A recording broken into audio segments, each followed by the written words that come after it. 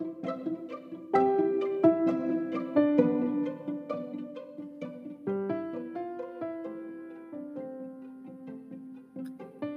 Alice in Wonderland, Lewis Carroll created an epic female character. I've always loved her, and I admire that through her misadventures, she recognizes that very few things are really impossible.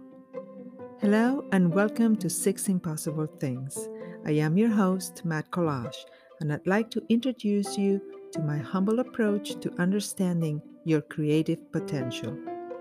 Every Tuesday, I will share with you thoughts, strategies, and a few anecdotes from my own experience as a creative.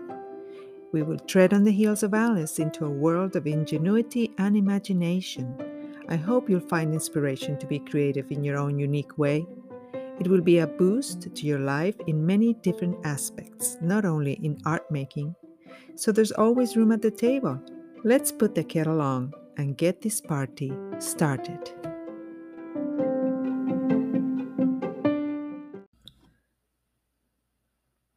Hello, and welcome to the very first episode of Six Impossible Things. It's very exciting to be here and also a little nerve wracking, I'm not going to lie. Talking into a microphone was never in the cards for me.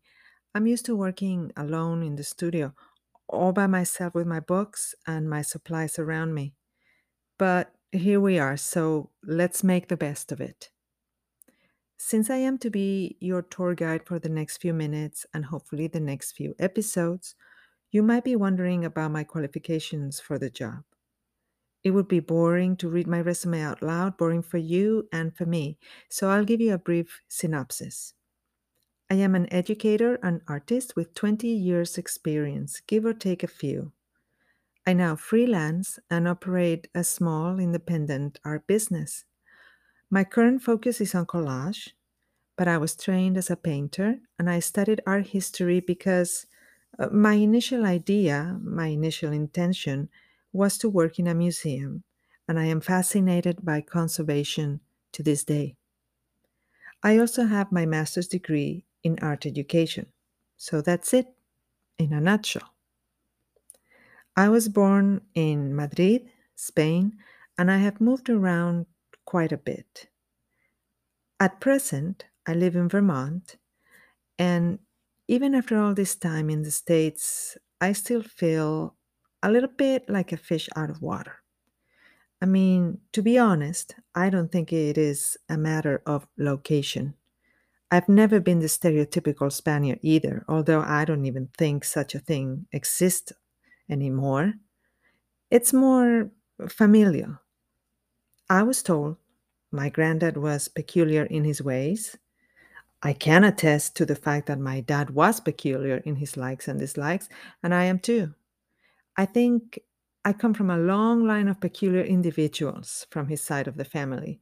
And apparently, I am the first girl, by the way, but more on that later. I do want to put your mind at ease that there's nothing weird about us. We're just finicky people and rather unconventional by anyone's standards. We're quirky and we're proud. Not that my family is a traveling circus, mind you. It's just a few of us black sheep with artistic temperaments, while the rest appear to be completely happy, fitting in, and being unremarkable. I tell you that sometimes I think they're the lucky ones with the good genes. Anyhow, I was talking about Madrid, and I do think it is inescapable that one leans towards what's recognizable. And I grew up there until I was 23 years old. I miss it all the time. But perhaps it's more accurate to say that I miss people and places that actually no longer exist. I don't know. I miss me back then, but not everything that was going on, if that makes sense. I miss my healthy, fearless, freer me. Nostalgia is an odd thing, I have to say. It's like you're looking at the past through a convex lens. Everything is slightly distorted. So it's very complicated, but I believe that the place where you were raised defines you as a person. I know my city defines me and it defines my artwork. Well, that's only part of my story, which is like Wonderland, sometimes a bit weird and sometimes it's quite funny. So we will get to it soon enough. Introductions are not the time to unveil oneself completely. What matters about me right now for this podcast is that I have always been a creative and inquisitive person. As I mentioned before, also a little disruptive of rules and regulations. That was never totally helpful to me. I was always swimming against the current, and I can tell you that it is exhausting. I didn't even do it on purpose. That's the irony of it. I think I was just trying to figure out who I really was, just like Alice, that's all. Let's talk about the present.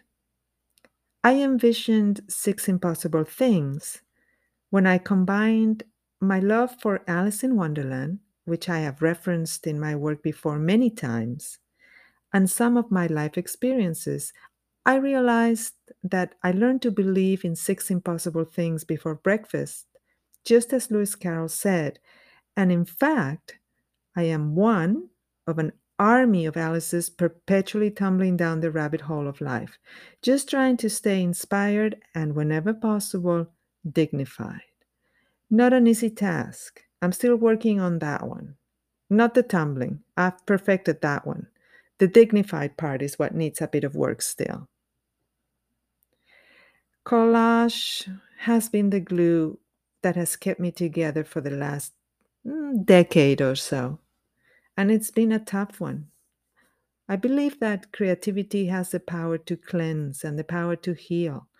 And I'm hoping that you want to walk this path with me and enjoy the benefits of becoming more imaginative. So let's band together, Alices of the world, and explore as one what it means to sprinkle a little creativity into your daily life. Whoever you are, whatever you do, and wherever you live, expanding your creative horizons is always a good thing.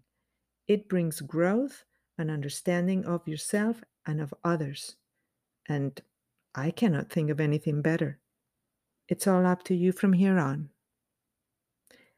Meet me here next Tuesday for our next episode when we will talk about whether this whole creativity business is worth the trouble of picking up the daisies to make our very own daisy chain. Is it impossible at this time of my life? What's in it for me? Perhaps you might be thinking that taking a nap is the best option available, but I would challenge you to give creative thinking a chance. I've never been a nap enthusiast anyway, too busy making mischief. We'll ponder these and many other questions together so you can decide what path you wish to take. Have a cup of tea, relax, and I'll see you Tuesday. Bye bye.